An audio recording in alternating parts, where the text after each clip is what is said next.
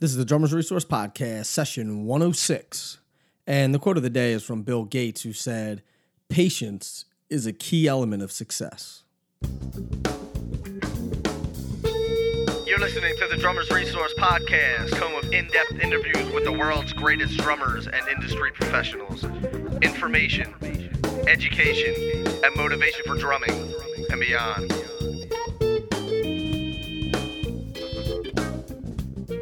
What's going on, everybody? Nick Ruffini here with another session of the Drummers Resource Podcast, and I'm excited to announce that we have a new supporter of the show, and that's DW Drums.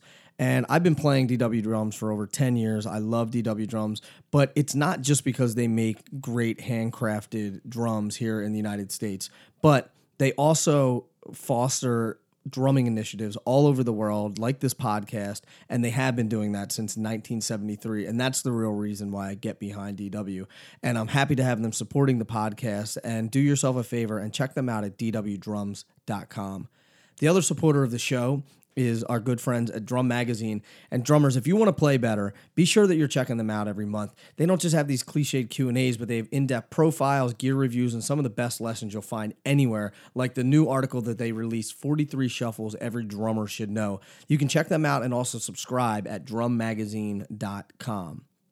The interview that I have today is Mike Greenfield from the band Lotus, and this is it's cool. He and I actually played some shows together in Philly. I can't remember when and where, but I know that we split some bills together, and I'm not sure if he was in the band or not at the time. Anyway, I'm sort of rambling here, but Mike he has a really interesting story, and we're going to get into that, of how he became the drummer of Lotus and how he was actually not playing drums professionally full-time when he got the gig. So it's a pretty cool story, an inspiring story, and keeps you thinking that you got to just keep pushing on, and good things are going to happen. So let's get into this interview with Mr. Mike Greenfield. Mike, what's going on, man? Thank you so much for doing this. I appreciate it. Thanks, Nick. Yeah, thanks for having me here. This is great. Been looking forward to this. Absolutely, man. And again, we were talking off air. You had mentioned that you listen to the podcast, and so I appreciate, just for starters, let's talk about that real quick. But so thank you very much for listening and for supporting the podcast, and thank you for your email. And I'm glad that you're on the show now. Yeah, no, it's great. Yeah, like I was saying, I travel a lot. I'm on the road at least a third of the year. And, when I'm on planes, when I'm on the bus and just want to chill out, I've found that podcasts are really where it's at for me, for getting new information and just checking new concepts out. And I've been listening basically to 4 podcasts, and you're one of those 4. And well, thank you. Yeah. So I've gotten a lot out of it. So it's great for me to be on the other side now, my first one. Yeah, I like it. So what other podcasts do you listen to? I'm always interested in new podcasts. The new one that I've been checking out a lot is Tim Ferriss's podcast. Yeah. I listened to a couple of his episodes, actually. Yeah, he's great. He's interested in what makes people world-class performers. So, and you could always get something out of that. Like even listening to Josh Waitzkin, who he was a chess prodigy, who was featured in the movie Searching for Bobby Fischer. And I think that was the first one I listened to. And, even though he's talking about chess and martial arts, no matter what you're talking about, it can relate to what you're doing with drumming when you're trying to take it to that certain level. Sure. So I've gotten a lot out of his podcast. I also listen to Joe Rogan's a lot. And then also one other drum podcast is I'd Hit That. I like it. That's a good podcast too. Yeah. He's great. So between those 4, I can't really listen to too much. Oh, and there is actually one more, the Hardcore History, Dan Carlin. I never heard of that one. Oh man, he's great. He has this one episode. I've turned a lot of the guys in the band onto it, where he does, I think it's a 5-part series on Genghis Khan, and it's just, my jaw was like literally on the floor the whole time I was listening to it. And it's just really interesting for any history buffs out there. What's it called again? I want to write it down. Yeah, it's called Hardcore History. History. And I think those are called The Wrath of Khan. And there's 5 of them, and those are free. He has, I think, 10 around 10 episodes that are free, and then the other ones you have to pay for, I think. So but those are a good place to start. Cool. Yeah. Cool. So yeah, there's another one called it's called WTF. I don't know if you ever heard of that one. No, I haven't heard of that. It's pretty cool. So anyway, people are probably like, "Are you guys going to talk drums at all? Or are you going to talk podcast?" But we're going to talk everything. So it's all related. Yeah, it is. It is. Yeah, because I think that's a lot of the stuff that I do on Drummers Resource is that it doesn't necessarily have to be drum related, but you can take all of these different things and apply them to your drumming, whether it be goal setting and achievement or or just staying motivated or habit formation and all that stuff. So that stuff's really interesting to me. So I encourage the listeners out there to check out other things other than drumming and try to have it, try to apply it to your music career. Oh yeah, absolutely. In fact, even this year I read 2 books that were targeted towards writers, authors. Mm-hmm. And I got so much out of them as being a musician. It's just, it really blew my mind. The first one is Stephen Pressfield. It's called The War of Art. Oh, yeah. I read that. Well, I listened to it, but. Oh, okay. Yeah. That was awesome. I actually found out about that book through Joe Rogan. Oh, okay. And the other one is an older book by Stephen King. It's called On Writing. And he talks about his writing process and about keeping it simple. And he shows like his first draft of writing and how he just like takes everything away from that just to make it more concise and simple. And I kind of do the same thing with playing drums. It's very easy to overplay and want to play more. And, where it's really at is taking that and carving it away to the essence to make things work, So it actually, in one of my other favorite authors, Tom Robbins, has a quote. I'm going to paraphrase. I don't have it exactly memorized. But he said, whenever you dig into a topic, no matter what it is, when you go really deep into it, it illuminates its relationship upon all other things, So Sure. No matter what you're doing, whatever you get into, you can bring back those lessons into drumming. And, mm-hmm. Yeah, so you can get a lot out of it. I've actually gone the other way with stuff too. Like I'll use some of my practice regimen, and not necessarily the regimen, but the dedication to practicing, and applied it to going to the gym. Yeah, exactly. And like slowly breaking things down and rather than just jumping into a gym routine where I'm going 7 days a week for 2 hours a day and everything, because that's not going to last. If you just jump into it. So I start with, if I'm learning a new style in music, or like if I'm learning something new, then I'll break it down into small parts and be like, all right, let me slowly get into this a little bit. So I'll, started doing that with working out too. So it's pretty cool. Right. Yeah. You're learning the discipline and you learn how to learn, and you can apply that towards anything. Right. And that's why it's a little scary when you see a lot of public school music programs that are taking away these music programs for the kids, because for me, just having that there really helped me out, I think, with all other aspects of school, even social too, mm-hmm. social aspects, but just having that discipline of learning an instrument. Drums are not easy to learn, and applying that towards anything. Exactly. Mm-hmm.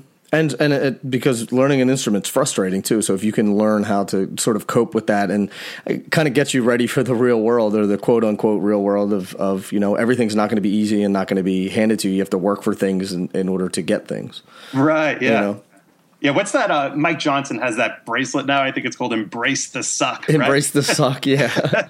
So yeah, exactly.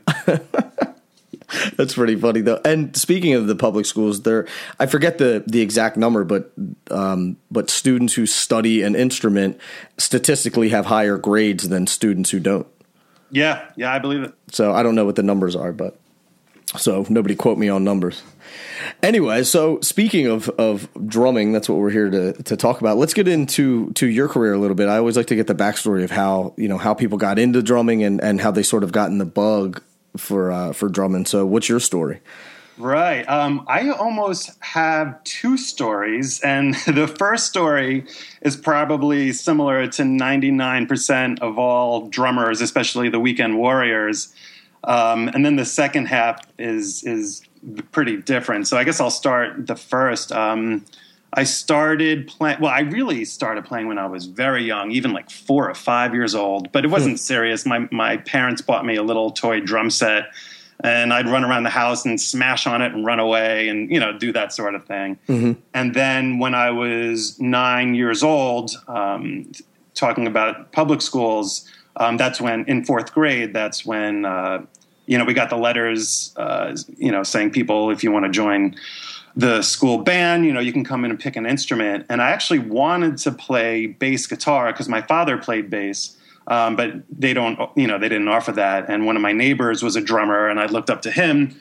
So I got into that and didn't look back from there. So throughout all elementary, junior high, and high school, I was involved with the band, and really helped me out a lot. Again, socially, the people I stay in touch with still to this day, now 20-something years later, are from the band department, because we were together every single year for, over 10 years. Sure. And, so it was just very strong bonds. And I still see a lot of them when I tour now with Lotus. I'll stop in a city. I think even just last tour, I saw probably 4 or 5 friends from high school who wound up spread out all over the country. Awesome. Yeah.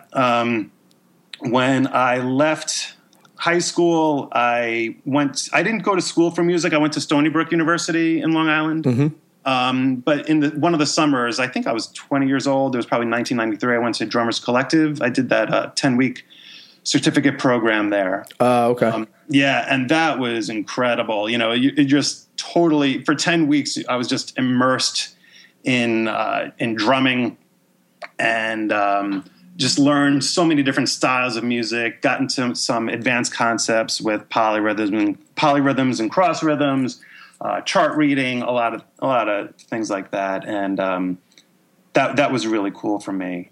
And then after college, I kind of made my money split up between teaching, and I'd play a lot on weekends, and I wound up doing the wedding band thing for a couple years, and then I actually wound up playing with a salsa band for a few years, some nice. Funk bands, yeah, and was doing that towards my end of my stay in New York. I wound up catching Jojo Mayer also when he first started Nerve. I think it was in '98. Nice. Yeah, and so that was my introduction to electronic music, since that time, actually, pretty much every band that I've been involved with has had some sort of electronic influence to it, whether it's more of a house trance sort of thing or some drum and bass. It's really become part of who I am as a drummer. Mm-hmm. Then in '99, I moved to Philly. So I guess me and you, we kind of swapped cities here, right? Yeah. And I started playing with a band called The Ally. And through them, I became friends with guys in the Disco Biscuits. I don't know if you know them too. Yeah. And just completely changed the way I thought about drumming when I came to Philly because of the Disco Biscuits and also because of Questlove. Because before that, especially coming from Drummers Collective and being a drummer's drummer, the guys that you look up to were Vinnie Colaiuta and Dave Weckl and all these guys who are basically, a lot of chops, played a lot of notes, can be chameleons and play in any different style and completely own it. And the first time I saw Sammy, the drummer from the Biscuits, honestly, the first time I saw him, I really didn't like him because he's not a technician. And And it took me a few times before I realized the brilliance of his playing and just what it means to play simple and to play for the part of the band and be, especially when you're in group improv, how to become a collective unit. So I learned a lot from him. And then also from Questlove also, who hardly plays any fills at all and just is all about the pocket. So my drumming style completely did a 180 turn when I moved here. And I think Philly's a great place to be for getting a band off the ground. Yeah. It's cheap to live here. You're close to all the other cities in the Northeast, where, maybe there are better music scenes in Colorado or maybe even Austin, but you're isolated there. And here it's so easy to get to other cities. So it may not be the best if you want to be a session musician, but I think for getting a band off the ground, I can't really think of a better city. I mean, it was, in the country. I did the same exact thing you did and, started a band and grew a band in Philly and it's great. There's a ton of clubs, and I think there was a lot more, in the late 90s, early 2000s, obviously. But yeah, there's definitely fertile ground there where you can build your fan base and start to really grow a band. Yeah, there may be more smaller bands back then, but there are more music venues now than there were the entire time I've been here. And they're opening a Fillmore now, which is a 400 cap room. And there's a lot of music venues here, and more open every year, which is kind of the opposite of New York, where it seems like they're all closing. Yeah. At least in Manhattan, they're all closing. It's a shame, man. It really is. It's tough, but they can't afford the rent. I remember CBGBs, they said that their rent was going to be $10,000 a month, and how a punk club afford that? That's why they had to go under. Yeah. But yeah, from there, just keeping things short, when I turned 30, that was when I kind of realized that it was time for me to get a real job. And I actually went back to school and was working in the healthcare. And I did that for a few years until I got the call from Lotus. And so I was actually out of being a professional musician for 6 years, I guess. I joined Lotus in 2009, so I was 36 then. I never stopped playing. I always played, and I even kept a practice room going and everything. But it just, I had my 9 to 5. Sure. And really thought that I wouldn't. It was always my dream since I was a kid to tour the country in a bus. That's all I wanted to do. Right. And I had that a little bit with some bands, and we did some van tours and everything, but it wasn't quite at the level I thought it was. And, I just kind of chalked it off to one of those things that a dream that you had that didn't quite make it. And when I got the call from Lotus, I realized that maybe, that dream still had legs. And here I am now, almost 6 years later, 5.5, 6 years later. So that's awesome. Yeah.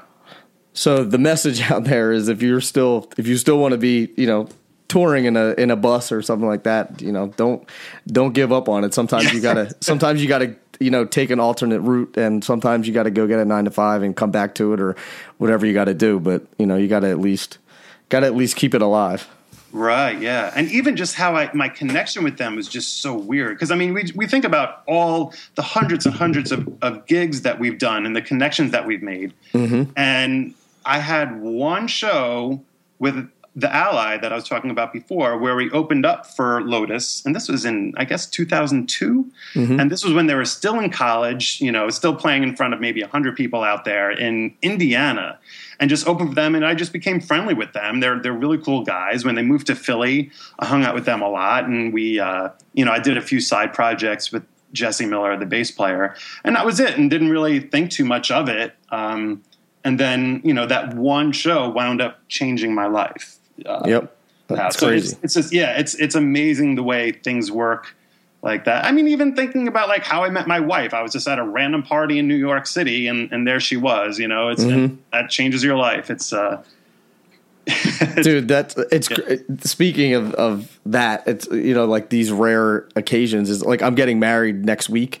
Oh, congrats. Thanks. Well, actually, by the time this airs, I will be, on my honeymoon in Thailand. So, but I met my fiance like 15 years ago in like some weird like AOL chat room, like when not weird AOL chat room, but like when it was normal to just like chat with random people online, because like the internet had just been invented, right. And you're like, whoa, what is this? And so I have no idea how or anything, but somehow we used to talk online, and now 15 years later or 13 years later we like reconnected, and now we're getting married. Right? Isn't it amazing? It's like if you could have gone left or right, and if you went right, your life would be completely different. Yeah. It's amazing. It hurts sometimes to think about it, but yeah, it's wild, but you just have to roll with it, and you have to be ready when it does come. Yep.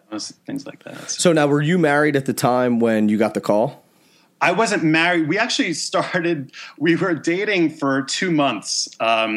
And I got the call, and I had to go out, and we had to sit down and have the talk. Are we going to stay together? Because the first Lotus tour was lengthy. It was an entire fall, and we were doing well. And so we had to decide, all right, are we going to wait for each other and come back? And, because who knows after 2 months? And I decided, that, we were really good together, and so we stayed, and we got married. I guess almost 3 years ago now. So. Awesome. Yeah, so sometimes it's tough being away a lot when you're married. I think sometimes it's good, sometimes it's bad. Yeah.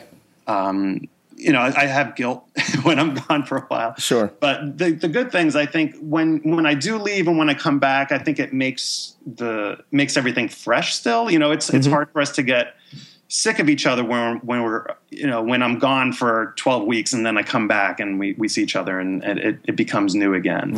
Right. So that's nice. And I get to bring her on a lot of cool vacations. Nice. We're playing in Hawaii at the end of the month, so I'm going to fly her out there and, we'll stay an extra week. And I've done that a lot. I flew her to Japan a couple of years ago when we were out there. So, I just base a lot of vacations around the band. So now, how was the decision process of whether you were going to quit your day job and go join Lotus, or was there a decision process? There really wasn't. I was actually very lucky. I was ultrasounding hearts, and I was actually a traveler. The way they have travel nurses, they had that.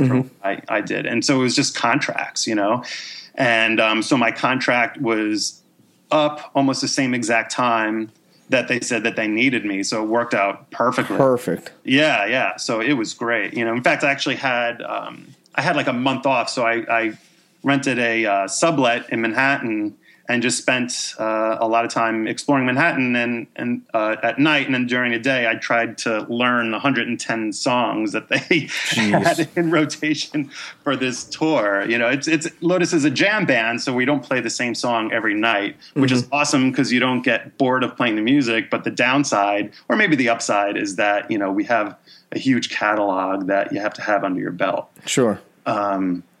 So I had to spend a lot of time learning all those songs. So now you would mention your change sort of, I don't want to say from acoustic drums to electric, but incorporating more electronics into your playing. So how was that progression? Because I know that I get a lot of questions about incorporating electronics with their playing, or how to practice that sort of stuff, or how to start to get into that. And I think that you're the perfect guy who can answer some of those questions. Right. Well, yes and no. It's when I mean electronic influences, it's more about stylistically what's going on. With for example, actually the first electronic song that I heard that really caught my ear was when I was in college. My roommate was a little more urban than I was. I was kind of a dork from the middle of Suffolk County, and he was a little more urban, and he used to play this song called Hot Music by a band called Soho. And the drumming on that song isn't complicated, but it's just nothing that a drummer would ever think of. Just the phrasing, the note placement. And I'm like, what is going on there? So I took that and tried to play it on the drum set. Jojo Mayer calls it reverse engineering. That he did it with drum and bass, So it was more about that, So I do have some electronics. I have some pads that I use. Sometimes I triggered some sounds from the kick and snare on that. But it's more about stylistically what's going on there, because it's a whole different language in itself. Sure. Being able to play drum and bass, and even something that's simple like doing like a techno thing or a trance thing. Even though it's very simple 4 on the floor, there's still a vocabulary there, and there's still a lot to learn from there that has merit. For example, a lot of times in techno music, if you're going from point A to point B, and B is a bigger part. For me as a drummer, my natural inclination would to be playing a big drum fill that would bring us all to B. Right. But with techno music, maybe they'll drop the kick for 4 measures, just play snare and hat. And then when that bass drum comes back in after those 4 measures, that's what makes it big. It's almost like a negative fill. So learning things like that. So that's kind of where I was coming at a little bit more. Yeah. So my electronics, right now I just have a set of pads that I'm using. So and Lotus also has a percussionist who has a pretty big electronic setup. He's triggering a lot from Ableton, and so I try not to step on his toes a lot. Sure. So, but actually speaking of Ableton, I think it's very important that every drummer becomes familiar with Ableton. also just as a learning tool and as a production tool as well. So, sure, I agree. Yeah. So now, what are some of the groups that you were listening to, and because I'm interested in getting inside of this a little bit of how you practice this stuff, and maybe some different things that you practiced, and because it's like you said, it's like a different language almost, and the fills are different, and the feels are different, and just stylistically it's different. So what were some of the things that you practiced, or did you specifically practice certain things, or was it just sort of like a listening and digesting kind of thing?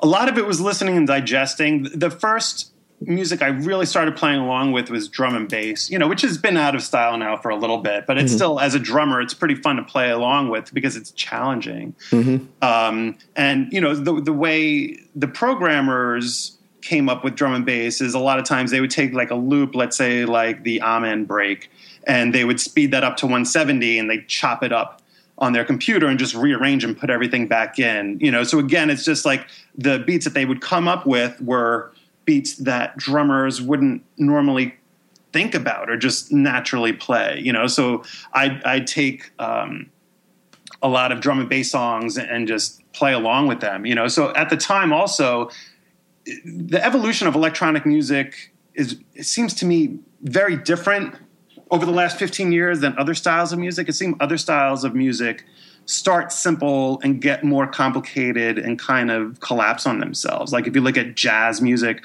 or classical music, jazz music's, look at it from the 1920s, early 1800s. It started simple and then started getting more complicated with big band, and then even more complicated with bebop, and then post bebop, it started getting so crazy, and then it just became atonal almost. Right. Electronic music, to my ear, started exactly opposite with that. It started out more complex. So you had producers like Squarepusher and Aphex Twin, Amon Tobin, all these guys who were doing really out there avant stuff. And as a drummer, I was just really floored by what they did. In fact, even Lotus covered an Aphex Twin song called Flim. And because I loved Aphex, I decided to learn that note for note. It took me forever. I transcribed the whole thing. Yikes. And I made a YouTube video of that too, of me playing that. So like learning. I'm definitely gonna put that YouTube video in the show notes for this podcast too. Yeah. It's looking back at it now, I cringe a little bit because it wasn't 100% in time, so I knew I could have done it better, but it's just what I threw up at the time, and there it is. But just for me to play that note for note, it was a good exercise, just kind of getting inside the brain of Richard James there. And then also now I think what's great for me, and I still do this, is I'll put on Pandora, for drummers. There's a few groups out now that I like playing along with.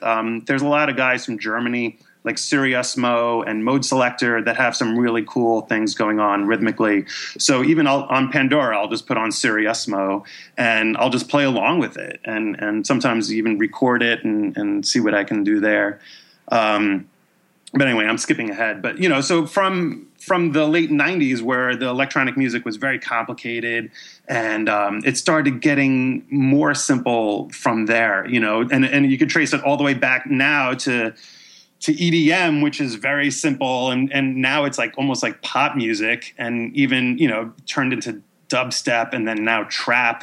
And trap music, it doesn't even really have any melody or harmony at all. It's just like a lot of, hi-hat rolls and a tuned 808 kick. That's your bass line. And it's just, the music keeps on getting, it's I don't know. I like the older style a little bit more than what's going on now that I see at festivals. But there's still that underground element now that I like, like those bands. I also like a style called minimal techno, which is very percussion based. It's still a 4-on-the-floor kick, but there's a lot of cool elements going on top there that try to replicate a little bit. Because I'll admittedly, I'm not well versed in electronic music, and it's crazy because like bands like Lotus and like Disco Biscuits and all that stuff were all on the scene. I was like a big fish head, and so they were all we were all in the same scene, like us and Disco Biscuits and all that stuff. But, my band was a little bit different, but I never got that into electronic music, and I'm kind of like, and now I've been thinking about this more and more. I'm like, man, I got to get into this stuff. I got to get more into it. So some of the questions that I'm asking you are self-serving because I'm like, give me some stuff to listen to. Yeah. I'll some links. But yeah, I think especially for drummers, maybe Siriusmo. It's Siriusmo, I believe. Siriusmo. He's a good place to start because it's new and his drum programming is pretty on point, so I think the guys would get a kick out of it. Cool. Yeah. So now what's on the burner right now for you guys? So we just wrapped up a pretty long winter tour. I was kind of gone from like Christmas until mid-March. We did a small spring run. And from here on out, like I mentioned before too, at the end of this month, we have a Japan Hawaii run, and then after that, we're just doing festivals, and then we don't tour in the fall anymore. We just do weekend dates. Our manager kind of looked at the big picture of the scene and realized that everyone tours in the fall and less people tour in the winter, so there's a lot less competition in the winter. So that's the last few years. We just go out hard in the winter and smart. Yeah, it's awesome. Yeah, we have a really good manager. It's Mike Sanders from Opus One, and he's the type of guy who will. He knows what we're doing 5 years from now and just looks at the big picture and so that's, this is another one of his ideas to do this. And so far it's been great, except when we're playing Burlington in January and it's 10 degrees out. Man, it's funny because we used to do the same. Like we would normally try to tour in the South in the winter and, up north in the summer. But we would always end up in Burlington in February, and it's like freezing cold. And I remember getting there one time and it was like 3 degrees. And I was like, man, it's freezing up here. And the guy at the club's like, man, you should have been here last week. It was like negative 23. Yeah, it's rough up there, So it is. Yeah, that's a tough part. We were real lucky too with the amount of snow this year. We didn't get hit with any snow. We're always just missing it. Nice. Where do you guys typically play in Vermont? Higher Ground? Yeah, I think we did 2 nights at Higher Ground. Yeah. Yeah, it's a cool venue. Yeah, I like it a lot. Yeah, it's kind of home for us there. Cool. And then you got to go over to Nectar's and get some gravy fries. Right. Ooh. That's a whole nother topic. But it was a good tour. I mean, since I've been in the band, it's just every year we do a little better than the year before, and that's right. As a musician, I think that's all you can ask. It's not we didn't like blow up. I think when you have that, when you come from that thing where 1 year you're playing in front of 100 people, the next year you're in front of 5,000 people. Let's say in New York City, I think you have it's more probability of crashing real quick, but. Lotus has some grassroots and just the band's been together for 15 years, and every year they just keep hitting it and it gets better all the time. We sold out Terminal 5 for the first time in New York, this year. And, we're playing some cool venues in Atlanta, played the Tabernacle for the first time, so like everything's just, it's going great with the band. So, and you have a picture, I guess, do you guys play at Red Rocks every year? Yeah. We're taking this year off, but we've done, every year. I think we've done 4 years in a row now. Such a killer venue. Oh my God. Yeah. There's nothing like it. I can't even believe it when I'm on stage and I'm just looking out. It's funny with Red Rocks too. I mean, at festivals, I've played in front of more people, but it's just the fact that the audience is up on a 45-degree angle and it takes an entire field of vision. It's almost like an IMAX movie, right? Where all you see is people, and it's incredible. Everything about it is amazing. It is, yeah. It's so anybody out there listening, if you ever get a chance to go to Red Rocks, go see Lotus at Red Rocks because there's a killer venue. One of my buddies there's a drummer for Big Head Todd and the Monsters, and they do that because they're from Colorado, so they play there. They do like an annual show there, right? And it's just like the pictures are just insane, absolutely insane. Yeah, it's wild. It's without a doubt, it's my favorite venue I've ever played. And because it's so special too, people fly in from all over the country just to go there. Mm-hmm. We go there, and I see people I know in New York and Philly and California. Everyone just makes a vacation out of it and checks out the venue and the band. It's a wild time. I'm very lucky. That's good. I like it. I've never played there, but I've been there. Always wanted to play there. But so, do you have any other side projects or anything like that going on? Are you specifically doing the Lotus thing? Yeah, no, I have a few right now. I've always played with a lot of Disco Biscuit side projects. So when I've been playing with the last couple of years, it's called Electron, and I actually play with them quite a bit. We're playing in Philly actually next week on the 16th. I'm playing with actually Electron and Lotus at the same time. Oh, cool. Jam on the River. So I've been playing with those guys a lot. I have another band called the Stratosphere All Stars, which is the old bass player from Sound Tribe, Sector 9, Dave Murphy. Oh, nice. Steve Molitz from Particle and Marcus Rizak from Digital Tape Machine. So we do some shows, and I do some Everyone Orchestra shows. Right now, that's all we have. I'm trying to do a couple more things also with Jamie Shields from the New Deal, but we haven't really lined anything up yet. But especially between Electron and Lotus, I'm pretty busy between those. Sure. I can imagine. And do you teach as well? Do you still teach? Not as much. I'm not really set up for it anymore. When I did it full time, all throughout my 20s, I had the 2 drum sets and I had all the books that I needed, and I don't really have that anymore. But I do teach maybe 2 times a month now, and the way I do it now, it's actually pretty cool. I'll have like an intermediate or even an advanced level student who will come in, and we'll just hang for an hour or two, and I'll show him some concepts. Usually it's like Moeller. Usually a lot of drummers still aren't too familiar with Moeller technique, so we can get into that. We get into some other concepts, maybe some electronic concepts, and then I send them away for 3 months, and then they come back and show me what they've been working on, and maybe I'll make some tweaks and send them away again. So it's not like the every single week sort of thing that I used to do, which is kind of cool because you can keep up on it. But at the same time, sometimes I felt like I was babysitting the students a little bit. Yeah. Especially the young guys. So this is very gratifying for me, even though I don't do it quite as much. Yeah, I think that, the lessons where it's the hang rather than this is how you hold the sticks kind of thing. Yeah. That's always been up my alley. So I don't have, I actually only teach like 2 guys now, but they're older and they're more advanced, and I'll teach like a one-off here and there, but I'd much rather teach the lesson that is, the advanced hang rather than, the beginning stuff. Right. Yeah. At this point I wouldn't teach a beginner.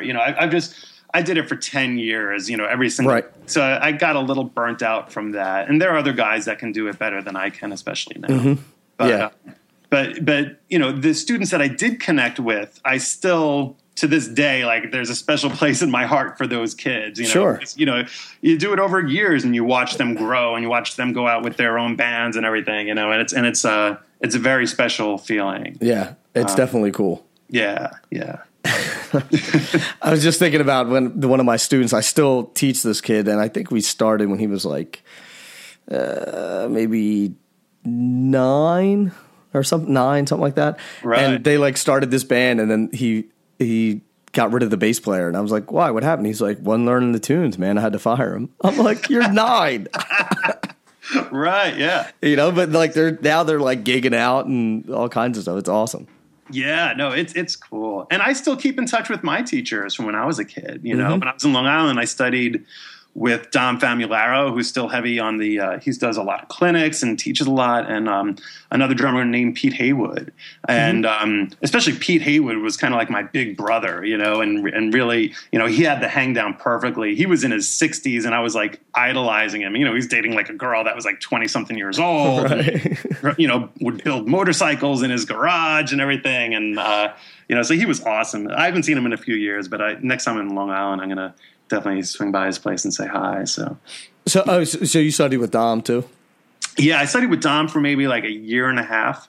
And Dom was the one who really instilled the Moeller technique for me. Dom studied with Jim Chapin, who studied with Moeller. So I guess I'm kind of like third generation from that. But Dom he was an incredible teacher. He really lit a fire under my ass and got me practicing a lot, you know. Yeah, I actually interviewed him for the podcast, and it was great. I mean, it was a really, really good interview. And he's all set up, man. He's got like, excuse me,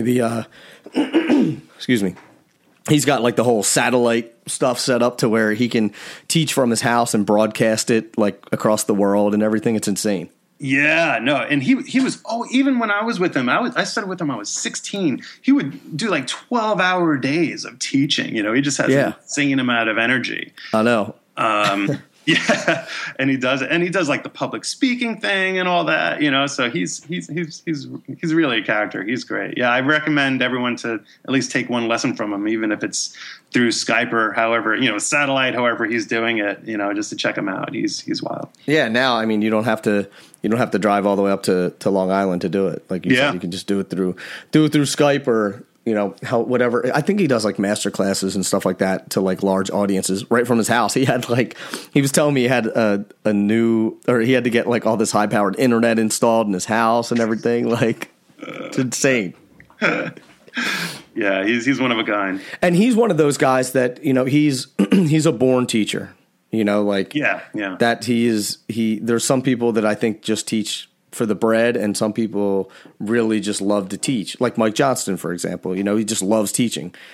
Actually quit touring because he loved teaching more. So oh yeah, you can tell in a second, you know. Even you know, when I a lot of times when I'm at festivals, I'll walk around and check out other bands, and I could tell like within 1 minute if the drummer is into what he's doing, you know, if the drummer is just like trying to show off, if he's really into the music, you know, it's become so transparent after a while, you know. So so to have guys like Dom and Mike now that are available to everyone through new technology, it's an incredible time to be a drummer, to be a musician, and have access to all of this. It's great.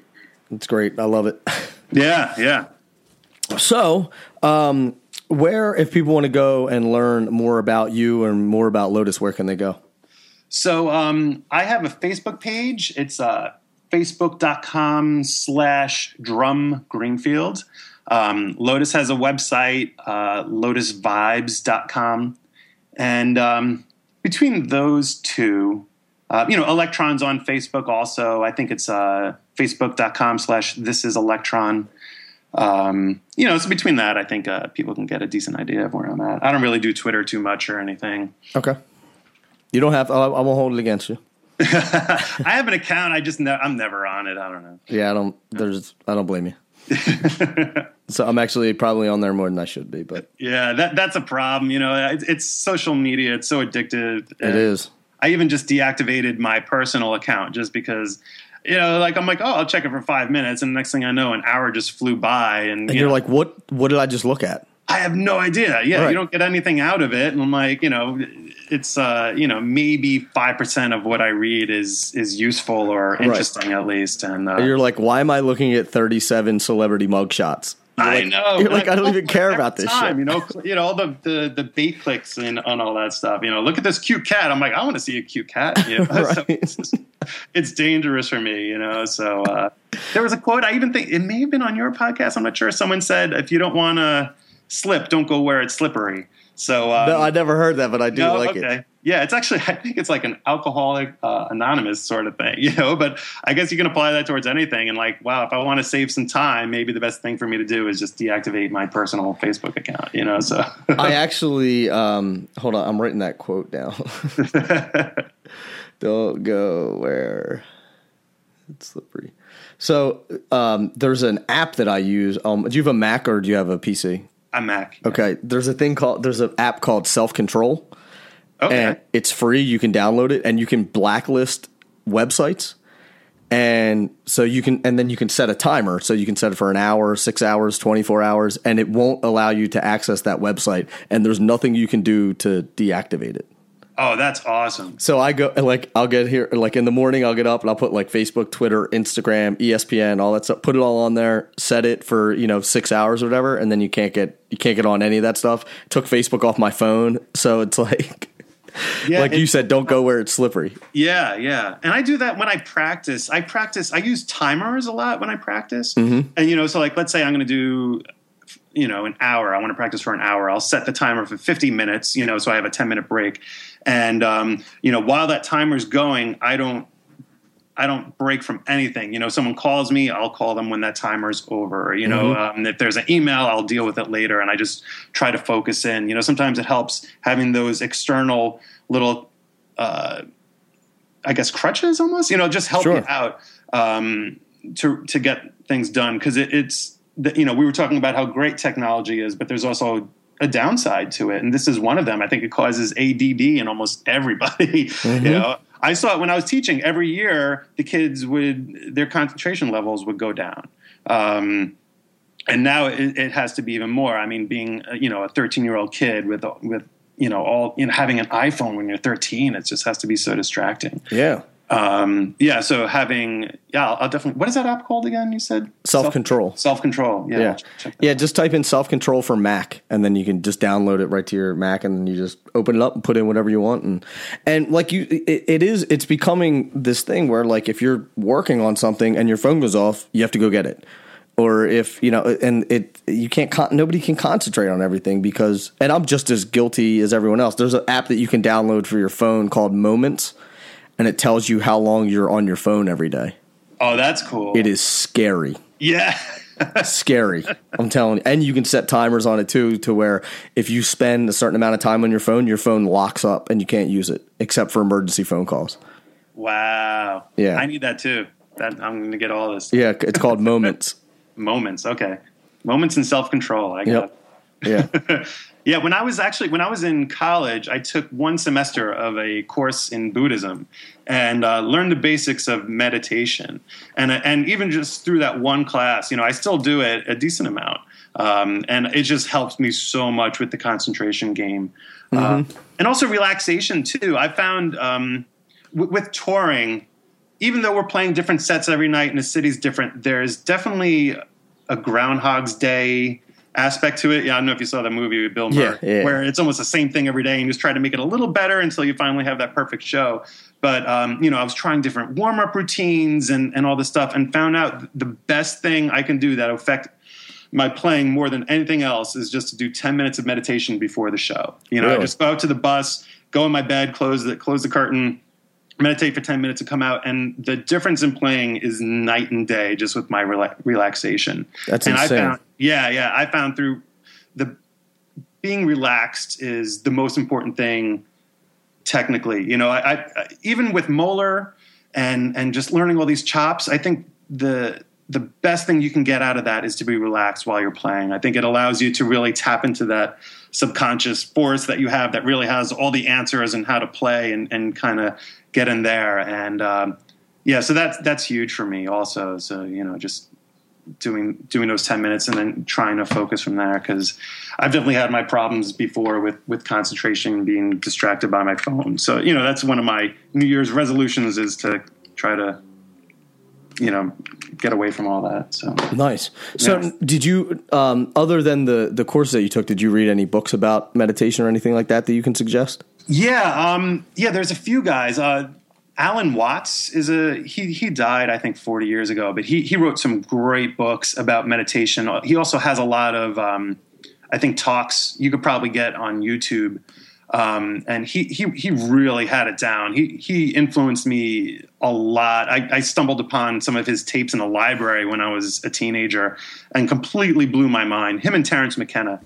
But Terence McKenna isn't so much about meditation as he is psychoactive drugs, but again, it's kind of tapping into the same thing there. Right. But who else is great for meditation now?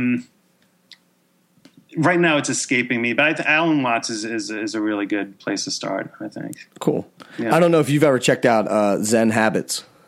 That's a good website. There's a guy named Leo Babauta who runs that. No, I'll have to check that out too. He basically writes these short essays that are, or not essays, but these short articles about habits, and it's like it's really interesting, and it's completely uncopywritten. So like he's like, you can do anything with it, you can post it, you can share it, you can cut it up and use it as your. He's like, I don't care. So he like it's called like uncopywritten or something like that. But it's Wow. Okay. yeah, it's just zenhabits.com. It's Zen great. Habits. Yeah. Okay. Yeah. Great Because it's website. funny. I'm finding more and more musicians are into it. Even Russell Simmons, I believe, just wrote a book about meditation. And, you know, Russell Simmons runs like 4 different companies and all this stuff. And he still finds his 20 minutes in the morning to meditate. And he said totally changes his day. And I know Joe Russo, who's one of my like drumming idols, who I'm lucky enough to be friends with also. You know, he does it. And a lot of guys I know in the business world do it. You know, it's just it seems to be this common denominator between people that are like really killing it, you know, so, but it's hard. Again, it's like anything, you know, to find that time and make it part of your schedule. It's, you know, sometimes it can be challenging, but I think it's definitely worth it for people to look into it. It's definitely better to spend time doing that kind of stuff than being on Facebook or watching TV.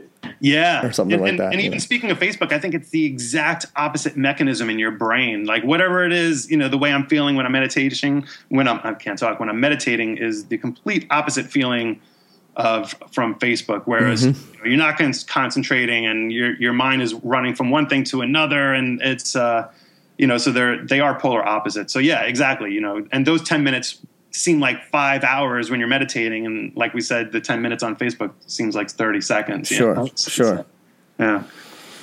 Awesome. All good stuff, man. All good stuff. Yeah. And I like how we talked a lot about things outside of the drumming realm that all feed back into the drumming and can, you know, make your drumming better and sort of, you know, just make your life better. So I'm all about that too. Yeah, absolutely. So yeah, absolutely. Well, Mike, it was great having you, man. Thank you so much for doing this. I appreciate you taking all the time to chat with me. Thank you for listening to the podcast, and you know, go Phils. And you're probably not a Phillies fan, are you? I mean, honestly, I'm not into sports that much, but I do like them. You know, they're horrible. It doesn't matter. It doesn't matter. But seriously though, thank you so much for doing this, man. I really do appreciate it, and I'll have to definitely come check you out when you're in New York or when you're in Philly, and you know, I'll come check out a show. Yeah, I'll hit you up. I think we're going to be in New York in the fall, so I'll let you know. Yeah. Awesome. Awesome. Well, thanks again, dude, and I will talk to you soon. All right, thanks so much. All right, thanks, Mike. All right, see you. Bye. So there you have it, Mr. Mike Greenfield. Be sure to check him out on tour, and you can get all of his tour dates at lotusvibes.com. Also, if you want to go to drummersresource.com/session106, it'll have all of the books and all of the links and everything that we talked about during the podcast. And there's show notes for every single podcast. So if you miss something in one of the podcasts, you can definitely check out all the show notes for every single episode, all 106 episodes. Check me out on Facebook, facebook.com/Drummers Resource, on Instagram at Drummers Resource, and on Twitter at Drummers R Source. And until the next podcast, thank you so much for listening. I really do appreciate it, and I'll be talking to you soon. Peace.